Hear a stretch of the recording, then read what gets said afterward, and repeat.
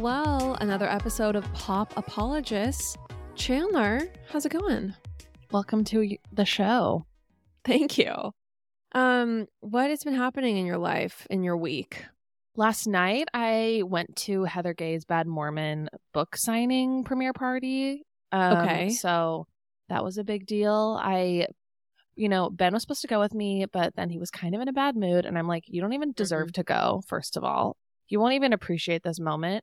Right. And I want to have you bringing down the vibe. So I brought some girlfriends with me and it was lovely. It was like so fun. Yeah, I am very excited to read the book. I've already started it. There is something about Heather's magnetism in person. She really is someone who is so lively, fun, always has a punchy, funny thing to say. Right. Like, is always so quippy, is always so flattering. Like, she Right. is just like, I think the word for it is charisma. No, and to the max. She has so much charisma. She's also the type of person where if you're like, come meet my friend, she's going to like be so warm and like fun and kind to them. You know, like whereas like there are other people where you're like, I want you to meet my friend. And then it'll be like, you know, this like quick, curt and, you know, introduction. And yeah, she's wonderful. She's warm. Everyone, you know, was completely enamored by her. And they saw the hype. Absolutely. Yeah, she's even like more amazing in person. So agreed. So excited to have her on the show to read Bad Mormon and then have her on the show to discuss. Yes. That is upcoming. We're in the process of booking that. So that'll be really great. What about you? How's my week What's going on in going? your week? Oh, you just well, thank you asked for yourself the asking. question. How's my week going? I'll tell you. Well, I got my wedding photos back.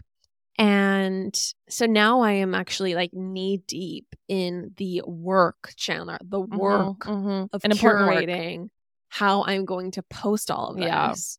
Yeah. I texted you and Courtney and I said, what's the max I can post for grid feeds, for carousels?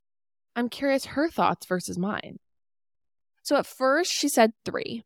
And then I said, oh, wow. She gave you not going to happen. She gave you a ceiling of 3. She did, but then she walked it back because I was like, well, that's definitely not. 3 is like not even on the table. Right. Like I would say 30 is potentially too much. But 3, like I might as well just have not had a wedding. If I'm going to post honestly 3 grid posts. 3 like, did you like your wedding if you posted 3 grid posts? 3 grid posts is like the same as like a 30th birthday. Like that's 100- like, you know, like that's the, I mean, I post. I mean, for me, it could be a boat day. It could literally be a boat day for you. It could be, it could be a sectional day for you. Absolutely. But wow, I cannot believe the restraint she was trying to make you show. Well, I posted 9 slideshows, 9 grid posts, carousels for my Safari. So I'm like, I can't post less than I posted about, South Africa. So I've now set this benchmark.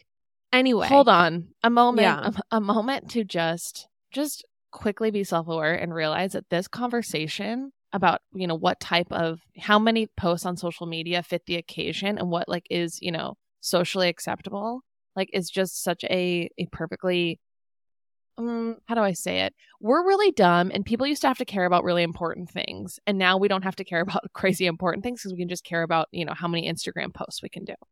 I mean, sure, let's all acknowledge that. But I would say that we're dumb as a society because I can tell you that this is a great struggle that all brides face. All, you one day will encounter this hurdle in your life, Chandler.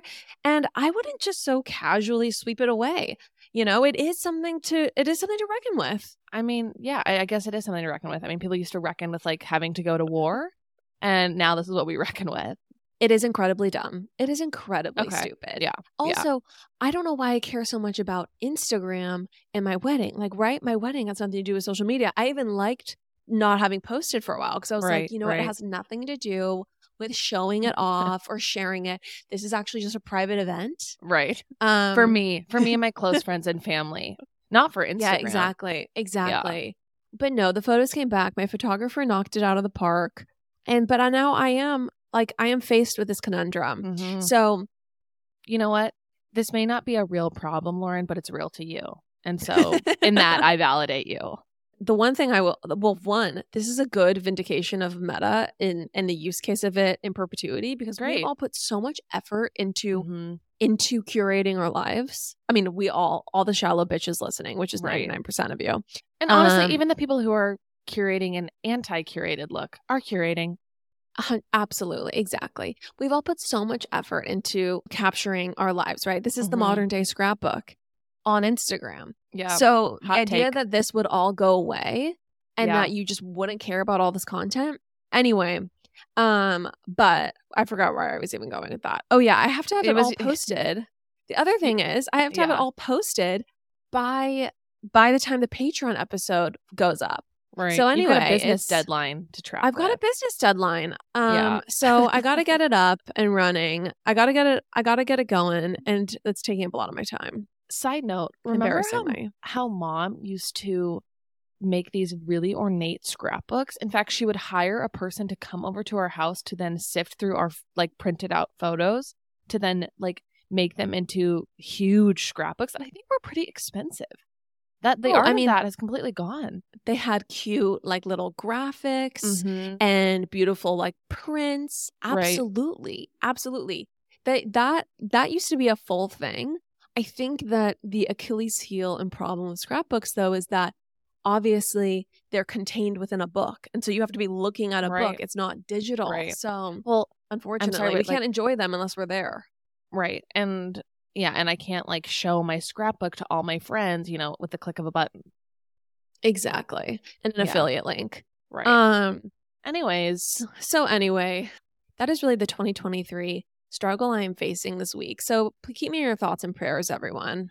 You did say to me that you have been going to Orange Theory and that you said, you quote, it's kind of a bullshit workout, but I've been modifying a ton and my instructor loves it, which I just want to, end quote, unpack. Because it sounds like you're not doing the program and that class is extremely programmed. So let's talk about it. So I went to Orange Theory and first of all, I think the rowing is a total waste of time. Also, I'm looking at my stats and it's a 60-minute workout, right? I spend 12 minutes total on the treadmill, like 8 on the rower, and then I'm in the weight area. A lot of time is wasted in the back and forth. Oh, get off your treadmill, go to the rower. Okay, now we're going to lose 2 minutes, okay? Yeah. Rafa, who's my instructor. And so anyway, I said to my instructor, I said, I have a low back problem. And that's not true. Which I do not. I fully do. You absolutely do not. Yeah, correct. First time hearing of that. So I lied about having a fake injury, and I said, and I can't do the rower, and so I said I need to just do the treadmill during cardio because it's gonna be much more efficient. Right. He shot me down immediately. Stop. He said no, that won't fly. He said no. He said that doesn't work because we don't have enough space. You know, you got to go with the program. So anyway, I reluctantly decided to strain my lower back issue and continue with the rower. You're kind of like building a lawsuit against them. Like you could fake an injury. That is a great sue point. Them. If things get really tough, I will I will see if Ed Masry wants to take up a lawsuit against the Puerto Rico Orange Theory here in San Juan. Sorry to anyone who goes to Orange Theory. Our dad loves Orange Theory a lot, and I actually like going with him a lot, you know, as a way to spend time together. But I also don't really enjoy the rowing. And honestly, one of the last couple of times I was there, I fell off a treadmill. And for those reasons, I don't think I can go back. I'll do you one better. One time, well, how did you fall off? Like, did you get injured? Or was it just like a quick stumble? Lauren, yes. And my pride was beyond repair, was injured beyond repair. Well, I was a long time ago. It was one of those like run to row. You probably haven't done Orange Theory enough to, experience this yet. And you probably won't even make it there because you'll quit. No offense, but probably. That is I have thought already, like I just need to cancel this membership so I don't get charged again for February or for March. I've already planned my exit strategy. I know you too well. I literally know you too well. Anyways, it was like you run, then you go back, you quickly dash back and forth to the rower. And it was in one of those transitions, you could say, which is, when I just completely fell. And you ate it. I ate it. I like literally the belt was still spinning and it like knocked me off. Yeah. One time I was on the rower and I was so exuberant. This was a long time, years ago. I accidentally kicked the seat out from underneath me. And so And you know what I literally thought? I was trying to row so fast that I thought, pretend you're on a lake. Titanic? And James is like drowning and you're trying to get to her. I know. Dark. That's our niece. Dark, but that's how I guess I got myself to really like get how you strained your lower back. So anyway, I kicked the seat accidentally out from underneath me. So then I literally, my ass falls on those cords? Bars that it's running on. So then I had just had the most crazy bruises on my butt. Couldn't do a thong bikini post that week. And that was really tough. Another real problem for you, not real problem elsewhere. Yeah, exactly. Okay, but no. So anyways, going back to my current schedule, what I'm doing is I don't follow the weights at all. Like whatever's on their thing, I don't do. I just do my own weight program. So dumb and bizarre. Literally so annoying. During the strength training portion, because let me tell you, if I've just done cardio, right? Or if I'm going to do cardio after this, I don't need to be hopping around a bench. I don't need to be doing any sort of jumps. I don't need to be doing any. Why am I doing more cardio? If this Why is are you paying for this program? Don't you have a gym membership? Because it is so much better for me to it's just better for me to have to show up. Yeah, it's like a timing thing. If I have to get to a class and I have to work my day around it, I would so much rather do that than in my mind think, when am I going to go to the gym? Am I going to go to the gym? Maybe I'll do this. Then I have to do my hair. Maybe I'm not going to go. Okay, I'm not going to go. It's just so much better for me to have to do a time. Yeah, agreed. But I do think that the current workouts in their current iteration will basically do nothing for you. And it is a bullshit workout. So it's just a lot of, sorry, Dad, but I love you so much, Dad, but it's literally just like, it's just a bunch of cardio. Well, I think it's great. It's perfect for someone like Dad at Dad's age. Like, also, Dad modifies the whole time. Dad does whatever the hell he wants. Literally, I've gone to classes with him where he just opens up the emergency exit door because he needs an extra brace. Literally props it open. Maybe it's genetic. It probably is. Just doing whatever the hell we want in Orange Literally Theory. Paying money to go to a class where you actually just pretend like you own the place. Listen, I rented this little space of weights for this time, so I'm going to use it as I so wish. Is it in Spanish? Warn my instructor. It is in Spanish too. So that's the other thing. It's like, I don't know what the hell's going on. Wait, no. Bingo. That's exactly why you're modifying, because you're not actually understanding what anyone is saying. Well, it's always like, uno, dos, tres, hola. And I'm like, hello? Like, what the fuck? Are we ending this? Are we starting it? So I'm just doing my own thing. Like, I don't know when we're doing an all out. I don't know when we're doing. I would give anything for footage of you doing your own thing in a Spanish Orange Theory class. Yeah, well, it's now 5 days a week. Oh my gosh. Well, okay. And yeah, I mean, I'll talk more about this on Patreon, but also I can get a very efficient strength training regime handled in the 25 minutes allotted to me at Orange Theory too. So I'm turning it into an excellent workout. But we can move on. Great. Okay. Thank you. You're welcome. And I'm like, did anyone ask you to talk about it on the Patreon, or is that just like a, self-imposed solo episode? Okay, I guess I'm not going to discuss it further. I'm just kidding. Just kidding. No, I would like to hear it. Let's move on, Chandler. So this weekend, can I tell you about something quickly that happened to me this weekend? Please. Now that we're a little warmed up. Yeah. I went to a spa for my friend Sammy's 30th birthday. I've been to the spa before. It's called Sojo. It's in New Jersey. It's great. And I will say this was my most, let's say, embarrassing experience, because I got reprimanded multiple times while I was there. Yes. For what? Let me just paint a picture of the vibe of this place. It's kind of like a really clean airport that's also a day spa that's also kind of like a hotel lobby. Like, the theme of it is, it's like a K-spa, but it's like it's like 6 levels. Like industrial logistics. It's like a shopping mall that every floor is like a spa related thing. So there's like a floor of saunas, a floor of like a beautiful food court, a floor of like salt rooms, like that type of thing. Cool. Okay. So it's, but they are very strict about certain things when you go there. And I like that they're strict because it makes it a really clean and nice facility. But one rule that I was not prepared to have to follow, and I didn't even know this rule existed until I went on Saturday, is no excessive PDA. Okay? Whoa. Really? So I've never been with Ben, my love, my person. And, when you go to a spa with your person, you want to be able to canoodle. Have sex. Is that crazy? No. But you want to be able to canoodle, okay?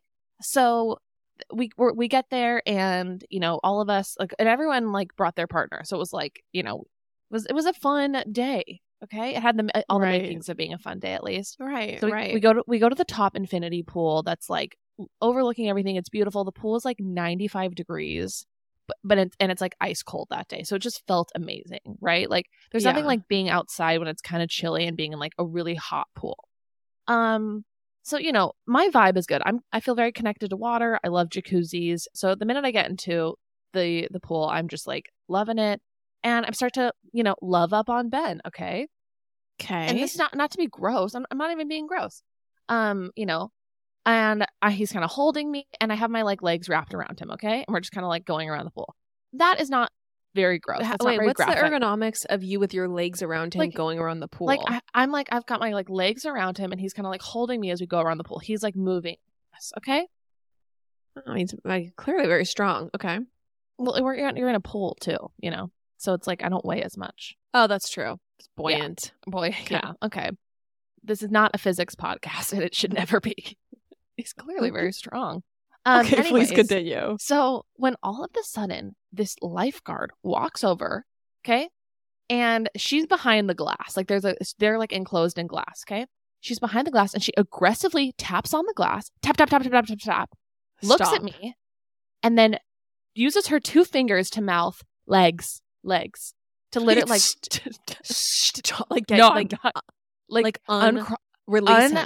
release him, like basically don't do not be holding him. I'm going to say the word straddle, but I feel a little bit embarrassed. Like don't straddle him in the pool. I just don't. Yeah. I mean, and why? I have no idea. We weren't making out. We weren't kissing. Like it was just, I was just literally tenderly holding him. I mean, I've been dating this man for like 2 years, like I just was sorry we were having a nice afternoon. And here's the other thing, Lauren. It was such a slut shaming moment for me when she used her hands to motion to my legs. She might as well have just said slut, whore. Yeah. Unmarried. Yes. Absolutely. Living in sin. In the words of Dr. Laura, all, unmarried women who live with their boyfriends are what she would call unpaid whores. So, and it was like a girl my age. Did she mouth That's that the to other you? worst part. Yeah. No, yeah, she did. She said all those things. Unpaid whore, release, spread those legs even wider and release that boy. Anyway. I hope mom and dad do not listen to this episode, because it's going to seem a lot more graphic than it actually is. But and that was also in front of all my friends too, okay? So it was like, it's pretty embarrassing. Did anyone else get reprimanded? No one else got reprimanded the whole day. And then was anyone else as, publicly PDA? The funny thing, no, but the funny thing is that we all got in the pool and we were like joking about that rule, and then we were like, okay, let's see where the line is. And I'm like, okay, yeah, I'm sure the line is like if you're kissing or like, on top of each other. So then I'm just normally holding on to Ben, as I've been known to do. And then I'm within 90 seconds of being in the pool, I was like reprimanded. I guess is it like the idea that you're supposed to just be there as individuals, not as like, you're not supposed to distract anyone. Like maybe they just don't want people to get distracted by people fucking in the pool. So embarrassed. That could potentially degrade the spa experience. Yeah, and absolutely. I think here's the thing. I think if it was just like people being extremely, if there was extreme PDA, which I did not consider that to be, because no one could even really see us. Yeah, underneath the water. This is sounding so much worse than it was, but you know what I'm saying? Like, yeah, I'm sure I understand the rule. I just don't think what I was doing merited like the reprimanding that I got. And then I got reprimanded a few hours later because we were in the food like area and I was eating, and you go around in robes, but I took off my robe like from my top half because I didn't want to like get ketchup on my like big, white robe. So did you have no top on? No, then I had just had my bikini on. Okay, I just had a bikini on. And just a bikini, or like just a bikini on your top half? No, a bikini on my top and bottom half, okay?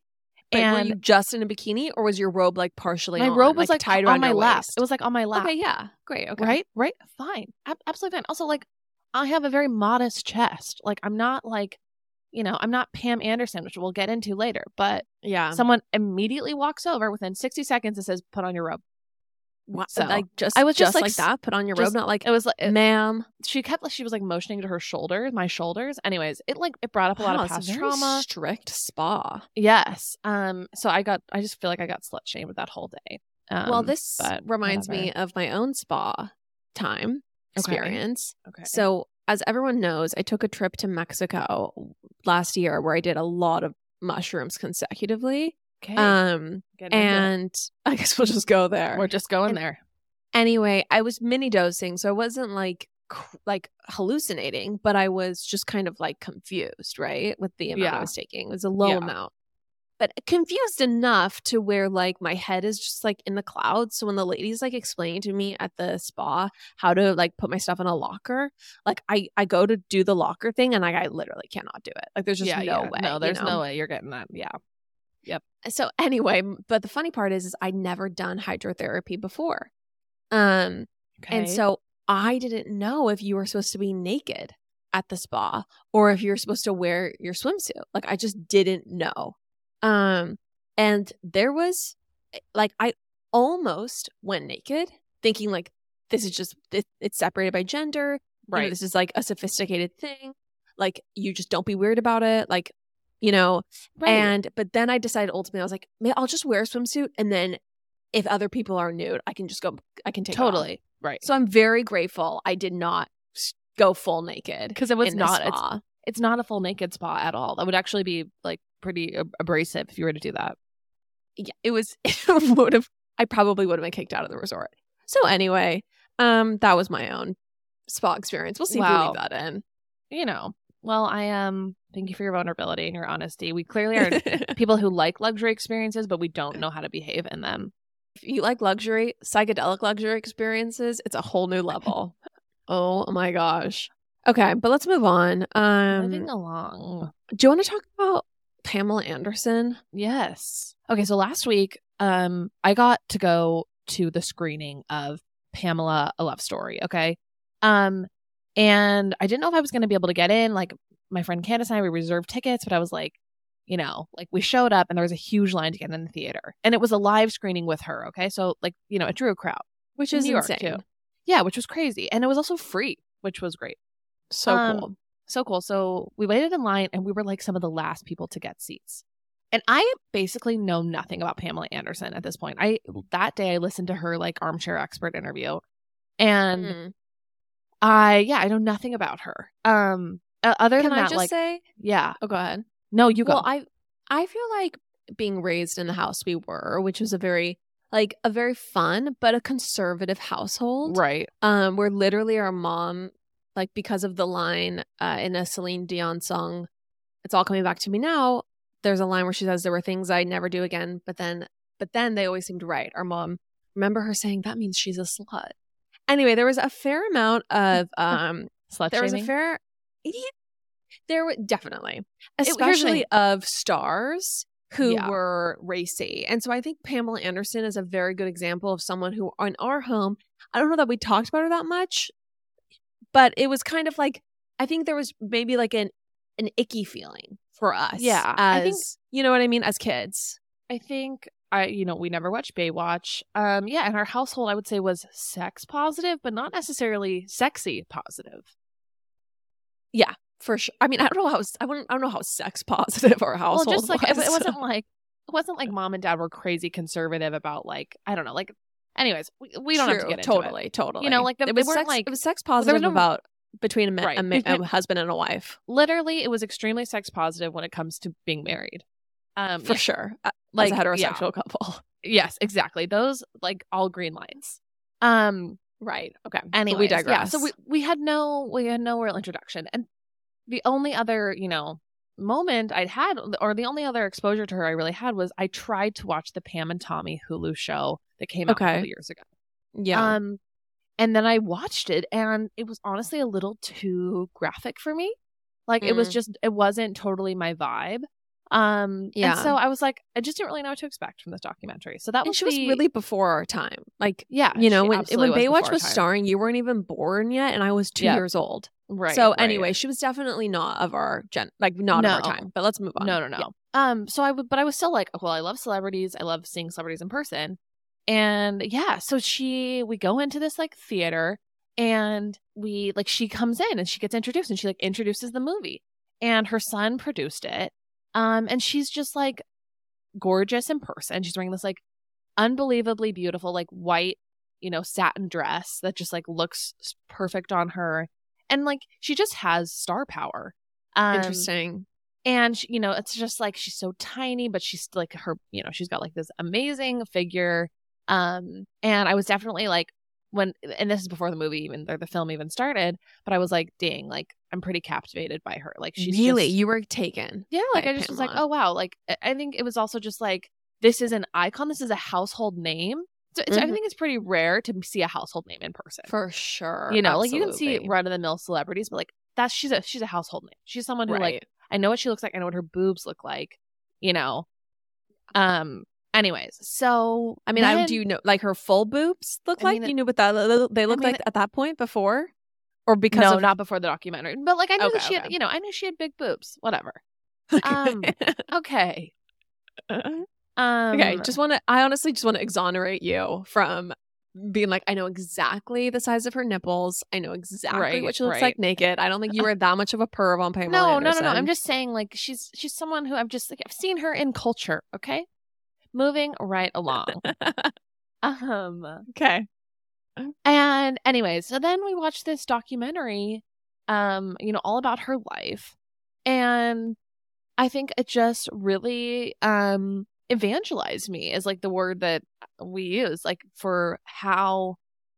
So then we watched the film, and it's just really good. Like I just found it to be like fascinating to see how her life unfolded. She's from like a very small town in Canada, and she's just like truly one of the last celebrities who's just like plucked from obscurity out of nowhere. Mm-hmm. She literally was at a football game or a hockey game, and like the Jumbotron spotted her, and then like the Jumbotron couldn't get enough of her, and then they literally brought her down to the 50-yard line, and then like soon thereafter the brand that's how she got famous. Literally, she was fully plucked from obscurity, and then she like then because she was in that like commercial for that beer company, Playboy reached out to her, and like she couldn't even, I mean, and they talk about this in the film, she couldn't even get through the border on a plane because they asked what she was doing in America, and she said, I'm going to go work for Playboy. And then they were like, no, you can't work in America. You're Canadian. So then she had to like take a bus and Hollywood, like just a true, not much street smarts, like a very like hometown girl. Yes. Like, very just like sheltered. I'm going to do it. And I also just thought it was so funny, like, and interesting, her mom's response to her being like, I'm going to go be in Playboy. And her mom saying like, no one ever asked me to be in Playboy. Go do it. Like it's fascinating. That was actually one of the notes I had was I just felt like so many parents, would have kind of slut-shamed their daughters. Absolutely. Been uncomfortable with that. Yeah. Like rightly so or not. I don't want to debate that. But I think that her mom was such a special person. Yeah. And the way that she was like, yes, go. Like when she calls her mom and it's like, I'm in LA. Right. And I think I can make a career out of this. Her mom's like, do it. Right. Do you know parents would be like, that's a bad world. You don't want to be in that world. Come back to this small town. Right.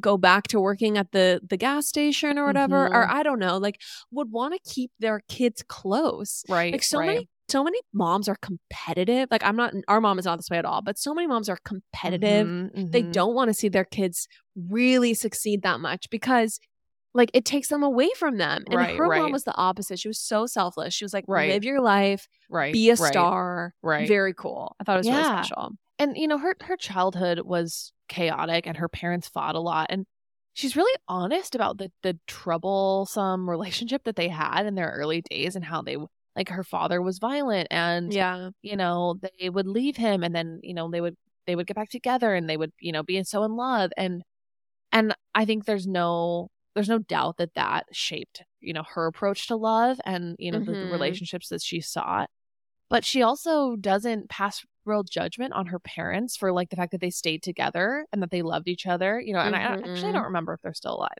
I think they are, because I think they're interviewed. Duh. They're they're in the documentary. Yeah.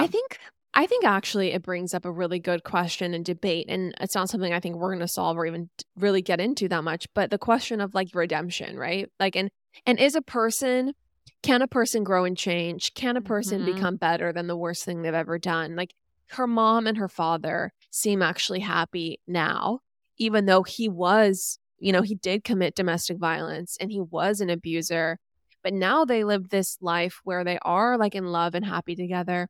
And Pamela like accepts that and seems to love both of her parents and not wish otherwise. And so I think that like just the human experience is so complicated. And I do think that in our society, we are just so ready to burn people at the stake and never forgive them. But I just think that I thought it was a kind of an interesting portrait of, you know, maybe a relationship that had been through really dark times, but had ultimately succeeded. Right. Yeah, I mean, I think that entire conversation is true of Pamela's relationships, and like, you know, the way that she kind of like fearlessly falls in love over and over again and gets married, and that these marriages don't work out. And Tommy is like a whole other subject, but that she's not bitter. And that's a huge part of like the documentary, and like the theme is that like she's still just an extremely open-hearted person. And I think that is so like wonderful. And like, I don't know, like it's easier almost to pass judgment on her and be like, oh, like she, you know, she has issues with love, she's blah, blah, blah. But I prefer looking at it more through the lens of like, wow, she still continues to be very open-hearted. I agree. But I think that her approach to love is one that's like based on a flawed concept, which is that you can perpetually stay in a state of bliss and a state of like complete rapture with someone else, or being enraptured by someone else. And I think that she clearly says that she's uncomfortable with not being in like this manic state of obsessive love. And that's not the reality of a long-term committed monogamous relationship. Yeah. My friend Sophie, I was talking with her recently, and she quoted this quote I've heard before, but is so worth repeating. And it's like, a marriage is really committing to falling out of and back in love with someone over and over and over again. And I think that's the reality of the human experience, especially in a monogamous relationship. And so I almost wonder if seeing her parents and the way they were so volatile, and then also having this relationship with Tommy where, first of all, it starts off with her doing drugs, which she's never done before. And then it's this extremely passionate, chaotic, violent, turbulent relationship. I almost wonder if that kind of created this false idea in her head that things have to feel so incredibly on the edge to be real. Like, that's the only love that actually, she literally can't feel a love that doesn't feel like she's on ecstasy, almost. And I mean, I have two things. Like, the origins of Pam and Tommy are so insane to me. Like, they met at a nightclub. He called her. She didn't really want to. She wasn't interested. Then she told him she's going to Mexico. He says, "You're going to Mexico without me. I'm coming with you." He then literally follows her to Mexico for a photo shoot. Tries to figure out what hotel she's staying at. Like, essentially stalks her, crashes and her entire shoot, and then literally like they do ecstasy together. And then they like in that like haze, they say like, let's get married, and then they literally get married 4 days later. Well, the other thing, Chandler, and this, I listened to the Armchair Expert episode 2, is he roofied her. He slipped ecstasy into her drink. Yeah. And she was like, it was the start of an amazing love story. I know. It's like, I mean, I don't know. I don't have the perfect take on this. I just think it's pretty crazy and interesting to see someone who does not look back at her life with all this bitterness and regret. Well, this is the thing. I think the lesson here. I think the lesson here is that a lot of things can happen to you in your life, right? And you have the ability to either like attach yourself to a negative narrative about them and become jaded and become bitter and become negative, or you have the ability to interpret them through a lens of like, and it was incredible at the time. Right. And just kind of let it go. And it seems like she's really let it go. And she's like also fairly self-aware. She says like, I made a lot of mistakes. Like she's like, I didn't marry the right people. Like she doesn't act like every single marriage was perfect and, you know, like that she's led this Michelle Obama, like, you know, life. Right. You know, and I think like she's like really honest about who she is. And I think I see that honesty, like, and how I think when you're a very upfront parent who doesn't really like hide yourself from your kids or, you know, in the ways that you might be flawed. Like, I feel like she has a really close relationship with both of her children because of it. Like I don't know. And maybe I don't know what she was like as a mother, but they, you know, they really seem to love her and adore her. I mean, I definitely think watching the way that they're so close, it was really, it gave me a lot of hope for if I am a boy mom and have sons, because like there was just such a closeness to their relationship. It's really so special. Her relationship with her boys. It's really, I don't know why it's like making me emotional, but I think it's just like, you know, she left Tommy the very day where he was violent, the very first time he was violent with her, and she never looked back. And that was the one person that she felt like she truly loved and was loved by. But she never looked back because she was like, I just, you know, I can't do this to my kids. And obviously they did get back together like in the late 2000s, but like, you know, he went to jail and he begged for her, you know, to come back and to try again. And she never really looked back. And as she was raising them at least. And anyways, it's interesting. Her son, Brandon, the one who produced the documentary, she talks about this on the Armchair Expert podcast. He actually decided to go to rehab. Yeah. Kind of out of the blue. She said, like, he said to her and Tommy, like, I actually think I have the thing where alcohol ruins your life, where it changes you and it ruins your life. And then he just decided to go. And she was like, he didn't have a problem. We didn't even think that he was struggling with this. And anyways, I don't know. I think I have respect for her kids. And I think I can't imagine the childhood that they had. And they seem to be like, you know, pretty evolved impressive and mature. Impressive, evolved, like kids for like the chaotic childhood. I mean, yeah. And I want to say that I think that the fact that she didn't get back together with Tommy after he started to become physically abusive, and she did break that cycle, right? Right. I think that goes to show that she has her fallibility. She has her obsession with being in a manic state of love, but she's also has a deep maturity and a way of prioritizing the well-being of her children. Right. Especially with dropping the lawsuit against like the media company who was putting out the video. I mean, that was a lawsuit that probably they could have gotten a lot of money for. Right. It could have vindicated her in the sphere of public opinion, which was really important at the time, because this was a time when really women, when stuff like that came out, they could be like ruined. Oh, I mean, and her career was forever changed. The trajectory of her life was forever changed. I mean, and also this is wait, hold on, let me just finish. She didn't. And the fact is, and she didn't because she didn't want to miscarry again, because her child mattered so much more to than her. anything. And I think that, anyway, this is a woman with, yes, flaws, but a lot of virtues. And I think that's why people are so captivated right now, because, you know, her virtues really did shine through. Yeah, the last thing I just want to touch on is, you know, we live in a time of sex tapes that are released honestly for publicity. On purpose for money. And the fact that, you know, and I didn't know this. I did not know this about her life and this incident, but her, like, their entire safe was stolen from their house. Like, this was like their private belongings.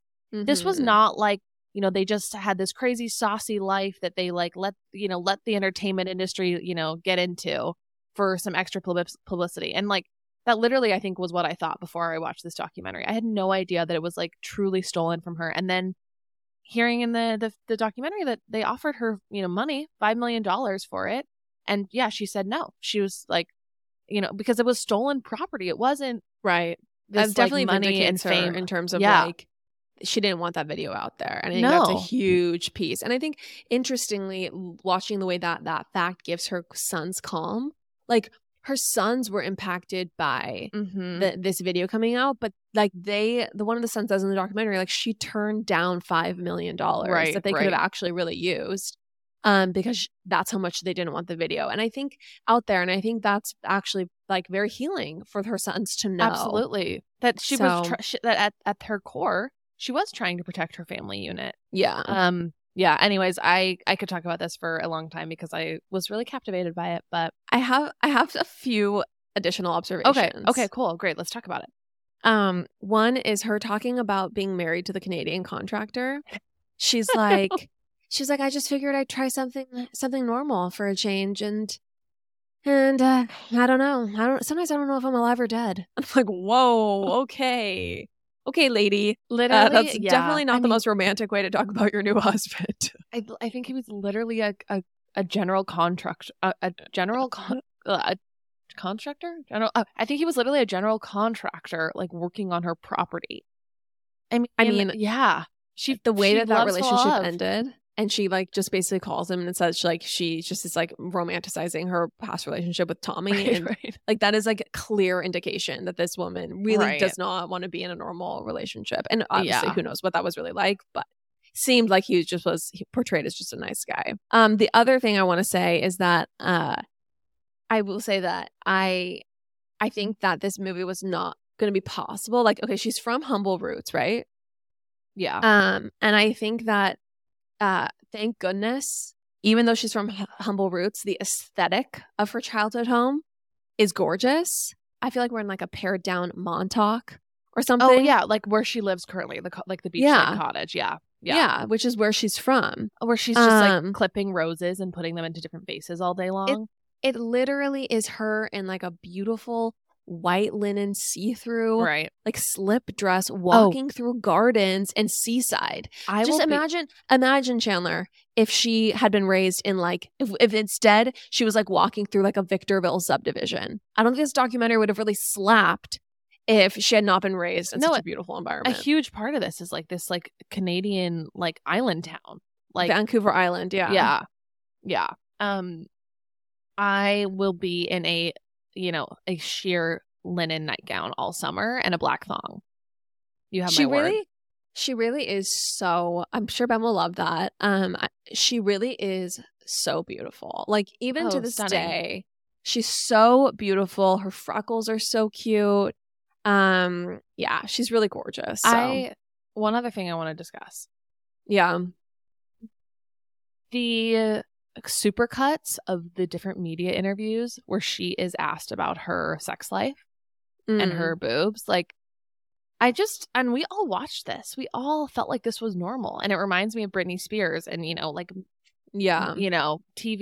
or like, and late night talk show hosts asking her about losing her virginity. Like, the way that people in media were able to just talk to women is sickening. That was just normal. The way that especially there would be older men, clearly always sexualizing and like objectifying women in these interviews. It is just really interesting. It is just really kind of gross, and it's so great that we're at a time where you can't say stuff like that anymore. Yeah. So yeah, I'm with you there. Should we move on though to Armie Hammer? Yes, let's move on to Armie Hammer, please. Okay, so Chandler, Armie Hammer. We haven't heard from him since the accusations came out. An interview with him has just been published in Air Mail, which is a offshoot of Vanity Fair. And actually shocking stuff comes out in this interview. So the first of which I want to get into is that he actually is selling timeshares in the Bahamas. And he's totally broke. Apparently American Express is suing him for $67,000 in unpaid credit card bills. That's like not that much money. Like that's shocking that like you don't think like someone from the the Hammer family could just like throw him, $75K and just say like, "Okay, we wash our hands of you." I didn't know if I should say that because I didn't know if it would sound tone deaf to be like, not that much money, but it's honestly not that much money. It's not that much. It's a ton of money for us, but for a celebrity, that's not that much money. Why didn't he just do an interview, like agree to sit down with 60 Minutes for $200,000 or something? Totally. Like a full in-depth interview to exonerate himself or try to. Even if he got castigated, the outcome would have been the same as when he was canceled, basically. And he could have. It just didn't make sense that he didn't take some money for an interview and pay that off. Feel like I want to fact check that number because I even think for American Express, like really, you're going after the people who owe you 60 cents. That's not even like $100,000. Right, once again, right. We're not tone deaf. I have like almost no money right now. I'm extremely broke. But but beyond that, beyond his financial situation and the fact that he's literally selling timeshares, I mean, that is just such an interesting juxtaposition from his former life, movie star, rich, just high flying, to working a job that sounds frankly horrible. Right. Like literally, we have better jobs than Armie Hammer. It's just shocking. But like he has to wear a hotel uniform and sell timeshares every day. That is appalling. I mean, I would love a reality TV show about this. Maybe truly, that could help pay off the debt. Truly shocking. But let me just say this. Okay, so as I get into this article, I want to say that I did not think I was going to approach today with an ounce of Armie Hammer sympathy. Wow. Especially when I read the first paragraph. Okay. So listen to this. This is the first paragraph of the article. For the vast majority of humanity, January 1st, 2021, a year into the coronavirus pandemic, when most of the world remained under some form of lockdown and vaccines were not yet widely available, brought little to celebrate. Not for Armie Hammer. The actor, great-grandson of oil tycoon Armand Hammer, had many reasons for optimism. The previous summer, Hammer and his wife of 10 years, Bird Bakery founder Elizabeth Chambers, had announced what appeared to be their amicable separation on Instagram. And over the months that followed, Hammer was photographed alongside a succession of beautiful young women. So I guess your marriage ending to the mother of your children of 10 years, and now you're just hooking up with a bunch of young babes. That's a reason to be celebrating. And have nothing but optimism for. Who is this magazine owned by? It's Vanity Fair. Vanity Fair. Okay, interesting. Yeah, there's a little bit of spin on this that I don't love. Well, it's just a little like misogynistic. Yeah. And gross. Yes. That is the spin. Okay, but beyond that. But beyond that unsavory opening. So basically, this article really just gets into Armie's account of what happened. Yeah. Okay. And I feel like what's interesting about the entire thing is, yes, like there was a lot of really gruesome text, right? Yeah. But a lot of it fell under like kinkiness. It fell within the spectrum of adult consensual sexuality, right? The things that he was doing, and I don't know about the cannibal stuff, but like a good amount of it. I know. Like, fantasizing about cannibalism, that is within the boundaries of human sexuality. That is not. No, I know. People can honestly say anything. I don't think saying things privately to a sexual partner is illegal. Yeah, you are right. You are right. It's just, I don't know. It's gross. Clutching my pearls. It's cringy. I'm clutching my pearls now. I'm not into it personally, but I do think that a lot of the things he was accused of really were within the realms of just like a very kinky man. Right. Not someone we want to be cavorting with, but right. You know, it didn't seem like a crime. And so only real, when you said that, it reminded me of like, in the Articles of Faith, which is a Mormon thing, when they say if there's anything virtuous, lovely, or of good report, we seek after these things. Armie Hammer does not fall into that category at all. No, absolutely not. We do not seek after Armie Hammer or any of his ilk. Yeah. But the interesting thing about not all the accusations except for one woman accused him, which is Effie, of rape. Yeah. And this is not the same situation as a Bill Cosby. This is not the same situation as a Harvey Weinstein, where, dozens of women have accounts of the exact same sexual crime Not creepiness. Right. Not grossness. Not this thing that we're interpreting as bad, but no, an actual sexual crime. So anyway, I think him being burned at the stake really hinged on these accusations by this woman, of course. Effie. Yes. So what comes out in this interview and what he says is that, and this is his account, right? Mm-hmm. But also there are receipts of her account. So that's that is what I think casts a lot of complications across this whole story. And the first thing is that she texted or DM'd people that everything was consensual. So there are DMs of her telling people that there's no crime here. I don't need legal representation. I never said anything wasn't consensual. Yeah. Which is obviously a problem if that's not the case. Right. And then additionally, let me see here. I think especially using the word consensual, not saying like everything was fine. Right. Like that is a very serious thing to back up if it wasn't actually true.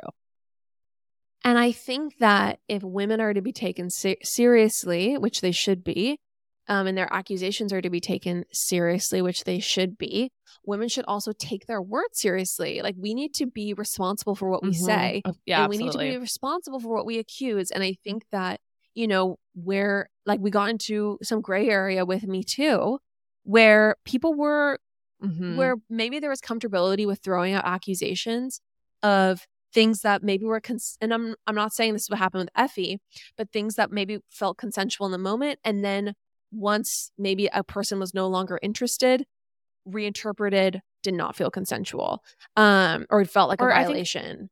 And I just don't think we had a range of language to describe, the different types of sexual encounters that you can have that can feel less than great or that cannot feel perfectly perfect. And I mean, I think of the example of like Aziz. Right, exactly. Anyways, yeah. And I think so one of the interesting things in this article that they talk about is basically like, and there's kind of this idea that like when this was happening with the first, so like here, okay, so let's talk about Paige Lorenz. Paige Lorenz, this is what the article says. On January 25th, a 22-year-old Instagram influencer named Paige Lorenz claimed that Hammer had carved the letter A near her vagina with a knife, licked the wound, proposed consuming her, and told her that he wanted to eat one of her ribs.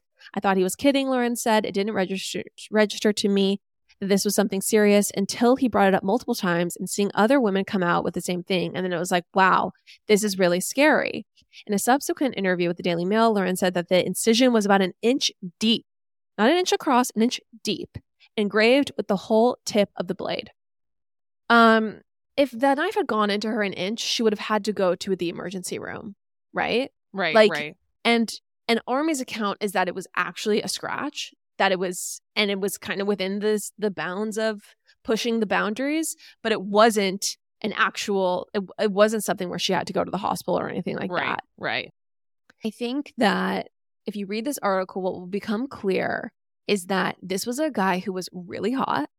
He was very sexually deviant. Yeah. And he was pursuing very young women, and then using them for, his sexual satisfaction, and then discarding them emotionally and moving on to the next one.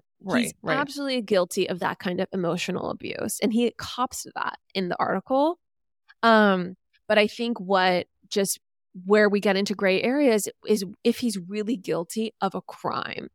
And really, I mean, yeah.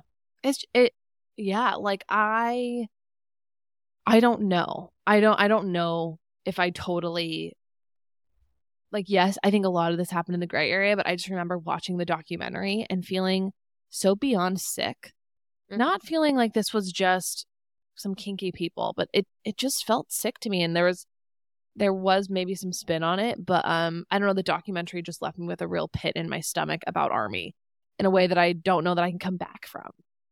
Yeah, I'm not saying anyone needs to come back from that. I don't think anyone needs to. I'm not here saying that, Armie Hammer needs to have a career at the height of acting or whatever. Yeah. So Effie said in one conversation, she said, an apologetic message to Elizabeth Chambers. She said, I was pretty much chasing him. He kept saying he was married and couldn't do this and how he's never cheated in so many years of marriage and would feel absolutely terrible if he started. And I kept pursuing him. He kept blocking me, so I kept trying and I shouldn't have. So the other thing that really comes out is that she really pursued him for a long time. Admits to that, and then also harbored, hopes that this relationship, that he would leave Elizabeth for her.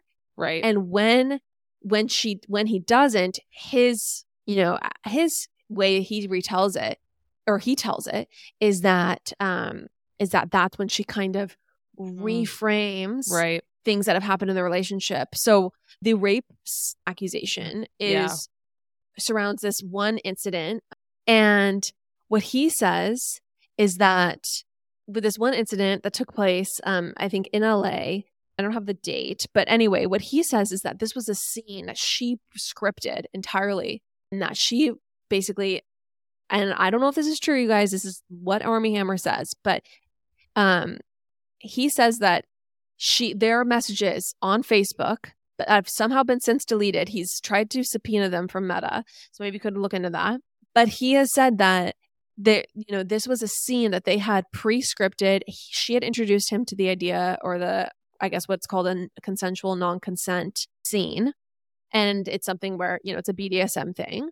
And that there are messages that would completely exonerate him in terms of the fact that this was like a very premeditated thing that they were going to do together. Mm-hmm. He really says that, for him, he's not someone who takes pleasure at people energetically not also taking pleasure in a situation. And I think I was left after reading this. I mean, I personally find him saying that he was abused. Did you hear about this? I think I remember this coming out with his aunt talking about how his dad or his uncle was an abuser. No, this just came out in this article. And I feel like there was talk early on during the about sexual abuse, of sexual deviance across the family. So yeah, there was talk of that, but the first accounts we have of him being sexually abused are in this Airmail article, and he says that he was sexually abused by a pastor when he was 13. Oh wow, a year. Okay. And he says that his interest in BDSM is a response to that, basically a response to taking pleasure from feeling in control when he felt out of control. Yeah. So that is pretty typical.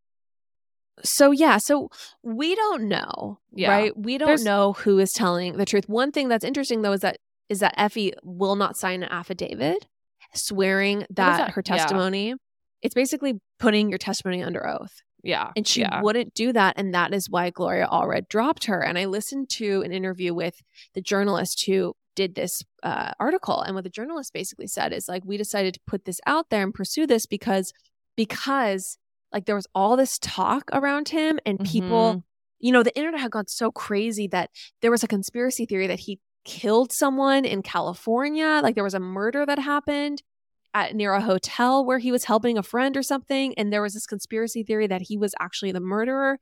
So it kind of gone so out of control. No, that destroyed him. But then there wasn't actually, what they say is there were no lawsuits. There were no settlements. There was nothing actually behind it that would kind of vindicate the extreme reaction. Okay.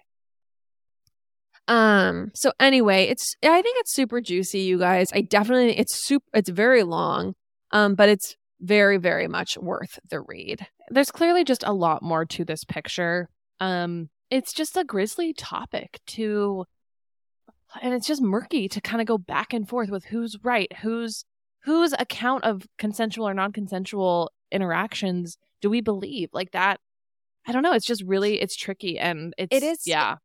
It's definitely tricky, but I just think that, as people who spoke on this podcast about what a bad guy Armie Hammer was and how gross he was and how we were part of the chorus of people burning this guy at the stake, I also think that there's kind of we can't just be one-sided. We have to be able to hear everyone's voice. And I mean, listen to this. This is a DM Effie sent on January 8th, 2021. She said that sex with Hammer was always consensual, that he was such an amazing daddy, and that he is not dangerous. He didn't rape anyone. Mm-hmm. And then someone said asked if she was going to get legal representation, and she responds and says, "I'm not saying he raped me. No need for legal rep."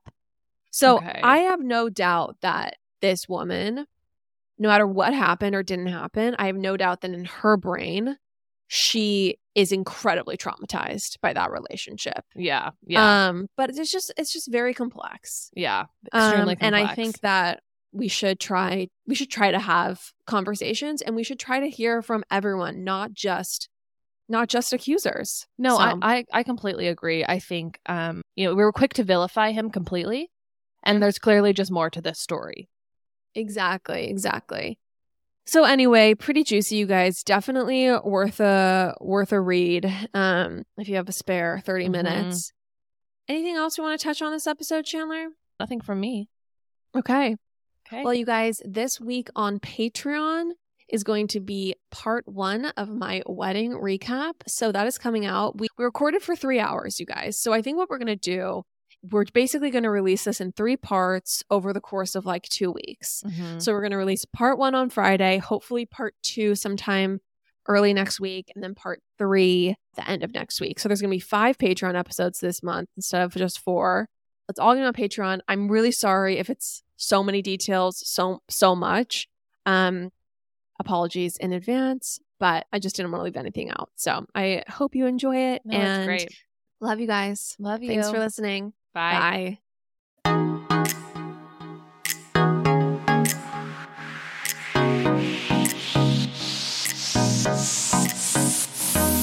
That's all for now, folks. Don't forget, give us a 5-star review, hit us up on Instagram at Popapologists, and we will see you next week, live every Wednesday.